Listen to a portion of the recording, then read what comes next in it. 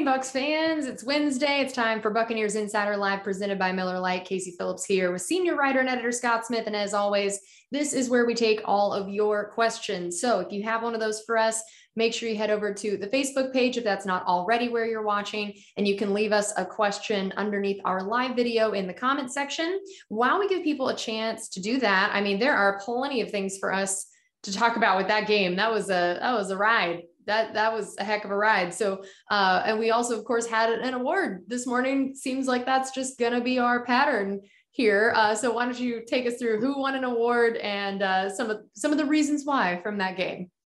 It's rare for a player to win one of the Player of the Week awards in a game that they lost. So as long as we keep having these bits of news every Wednesday, we're in good shape. Mike Edwards is the NFC Defensive Player of the Week. It's the first time he's won that award. And when you do something that nobody's done in almost 30 years, that being 2 pick sixes in one fourth quarter, you're probably going to win an award. So, it was more of an offensive day, as was week one. But there at the end, the Buccaneers turned it up a notch. And Mike Edwards was playing a pretty interesting role in that with Sean Murphy-Bunting out, Buccaneers needed a different answer in the slot. And it was Ross Cockrell for a good portion of the game. And then they turned to Mike Edwards. So he's a safety by trade, but he was playing nickel corner for much of that game or much of the second half. And that was where he was on his first pick when, according to Bruce Arians, he sort of baited the quarterback into throwing, Matt Ryan, of course, into throwing that pass and then jumped it. And then the second one was a double corner blitz where Carlton Davis came off one side, the left of the, and then Mike Edwards came off the other side, and Carlton tipped it up. And Mike, of course, the football just finds Mike. Apparently it's magnetic and it's attracted to him because the amount of times that he touches the ball and the amount of snaps that he gets, it's pretty incredible. So then, of course, a lot of people are asking, should he get more snaps, right? That we've talked about how every time he gets snaps, he seems to find the ball. So looking at now, of course, with the fact that Sean Murphy-Bunting is out, and we talked a little bit last week about how there's sort of this musical chairs idea of what they're having to do with the DBs to fill in for everybody. What is that going to mean for Mike Edwards and what he's asked to do? And then overall, now we've seen Jordan Whitehead came back for the first time. What you think about our secondary situation, who's going to be in what role and what that could mean? Well, I think he will get more snaps because Sean Murphy-Bunting is out and because they like to bring Mike Edwards in to replace Jordan Whitehead sometimes in obvious passing downs because, Jordan Whitehead is such a physical player, really brings a nice presence up around the line of scrimmage a lot of the time. And Mike Edwards is more of a ball hawking safety type, free safety type. So they were already going to do that anyway. Now, if he proves to be our best option, or at least one of the best options in the nickel, then he'll be getting on the field that way too. And Bruce Arians said the other day that he's earned more playing time. So I think it's pretty clear they're going to be using him. And if he can prove to be a good option in the nickel, that will really help to ease the problems with Sean Murphy-Bunting being out. Okay. And speaking of all the DB situation, of course, Bruce was asked about this either yesterday or the day before, I believe. And Dusty asked, what are the chances of Richard Sherman joining the team?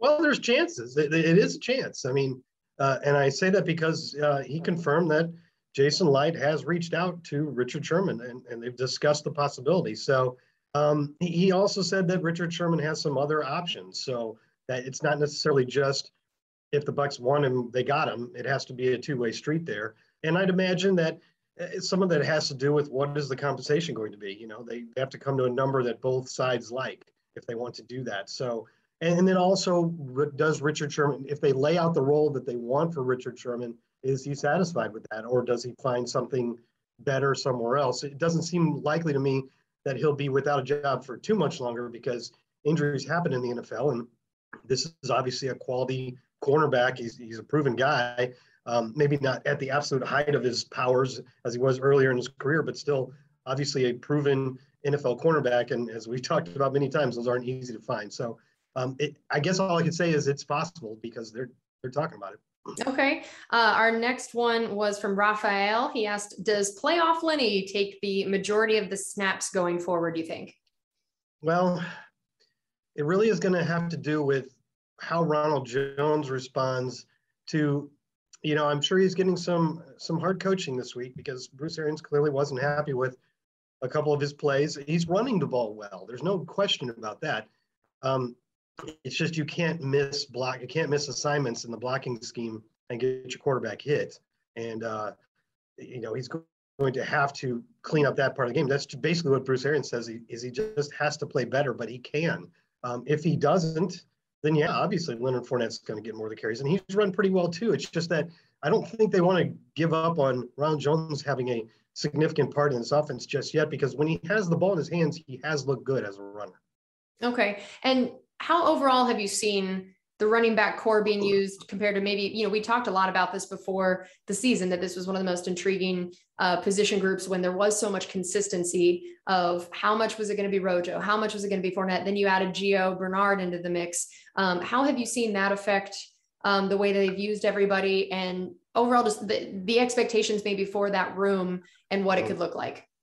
Well, I think it's been pretty obviously a 50-50 timeshare up to now. We'll see if that stays the same going forward. I mean, every game going back to the preseason, and they didn't play in game 2 of the preseason. So we're talking about 4 games, and they have alternated starts. And then in this last game, they were essentially alternating drives throughout almost the entire game. It was Ronald Jones first, Leonard Fournette was on the second drive, Ronald Jones was on the third drive, Leonard Fournette was on the fourth drive. It was clearly just a split right down the middle. And the only way that changes is if somebody grabs the reins and, gets the hot hand and they stay with him. Right now, both guys were running with about the same amount of effectiveness. Of course, as we just said, Leonard Fournette has done a better job of blocking and probably a little bit better job in the passing game. And the Giovanni Bernard thing, Bruce Arians said again that he's their third down and 2-minute back. But I think we have seen there have been plenty of third downs when they've had Leonard Fournette on the field. So, I would say Giovanni Bernard's role has been a little smaller than I expected. That certainly could change as well. But otherwise, they clearly wanted to do a split right down the middle. We'll see if that lasts, though. Okay. And we also had a question from Jermaine asking, do you think Scotty Miller gets more involved moving forward? It's just hard, Casey. It's hard to figure out how. We did do a little bit of 4 wide in that game, a little bit, and Scotty got on the field a little bit in those cases. And he got in the field a couple snaps, I think, for Antonio Brown. You just don't want to take Mike Evans and Chris Godwin and Antonio Brown off the field. It's just, unless one of them's hurt or tired, needs a rest or something, why do you want to take any of those guys off the field? And that's not necessarily a fun situation for Scotty. And then you have Tyler Johnson, who, if they want to give Chris Godwin a rest, like on running plays and not make him block on every single running play, they bring in Tyler Johnson. So it's just hard to find snaps because we're talking about 3 and 4 wides, but we also have to utilize these tight ends. And the 2 tight end set was very effective in the last game. So where are we finding these snaps? I think what it is, it's not how can we change what we're doing now. It's these guys will have to wait their turn maybe a little bit, and you hardly ever make it through a season without getting some injuries that cost a guy a week or 2. And it will be very valuable to have Scotty Miller and Tyler Johnson to possibly fill in bigger roles when they're needed. And looking at this Rams team, got some new additions since the last time we played them. Even though it feels like we've played them so many times over the last however many years to be a team that isn't in our division. It just feels like we have played them over and over and over. But some aspects are the same. Aaron Donald, that is forever the thing that we will start talking about. Now you got Matthew Stafford. You got Jalen Ramsey. I mean, you even have Raheem Morris, who's very familiar with the Buccaneers and what they like to do on the coaching side. So what are the aspects of who the Rams are now that maybe worry you the most, or you think the Bucs will have to focus on the most? Well, the Rams are sort of like a super group. They got all the members of the band, but they wanted a new front man. And so they got rid of Jared Goff and they put Matthew Stafford up there at the mic. And that's obviously the biggest difference and the scariest part of it all. On paper, it looked like a fantastic idea. He drops right into an offense that has a great group of pass catchers. You saw what they did to us last year with Robert Woods and Cooper Kupp having about 25 catches, and I'm not exaggerating, between them for close to 300 yards. And now they have Tyler Higbee, who's a great tight end. They got Deshaun Jackson. They drafted Van Jefferson.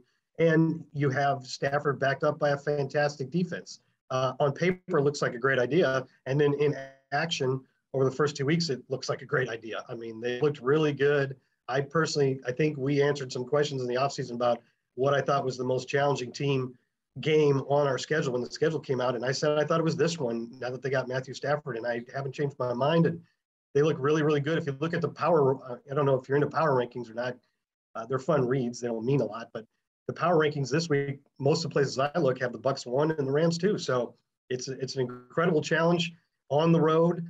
First time we've been in SoFi Stadium. I think it's going to be a lot of fun, but that Matthew Stafford really changes everything for them. And then we'll close with this one. Nick had asked, do you think we'll play more press man this week against the Rams? Cooper Kupp has been killing teams with the short passing game. Well, I mean, I always think the answer to this question is Todd Bowles will mix it up. Will we play more press man? It does seem like a good idea, especially because you've got a couple guys that are good at that, particularly Carlton Davis. But yeah, last year the Rams beat us with a lot of, they're good at scheming guys open in the short and intermediate range and letting them run with the ball. And they could still do that. But the difference this year is they're throwing the ball downfield. I mean, really, their throws on passes, their success on passes that travel more than 20 yards in the air downfield has been really good through the first 2 games. Matthew Stafford has something like a 149 passer rating on those types of throws. That wasn't something they had in their game last year and 2 years ago when we faced them, and they still racked up tons of yards and points on us. So it's a huge challenge. Will we play more press man? That seems like a possibility, a good idea. I don't know. We'll have to wait and see, though. But overall, I think Todd Bowles will mix it up and try to keep them guessing. All right. Well, that's going to do it for us on this edition of Buccaneers Insider Live presented by Miller Lite. Thanks for those amazing questions. We'll be back here next week. So we'll see you then.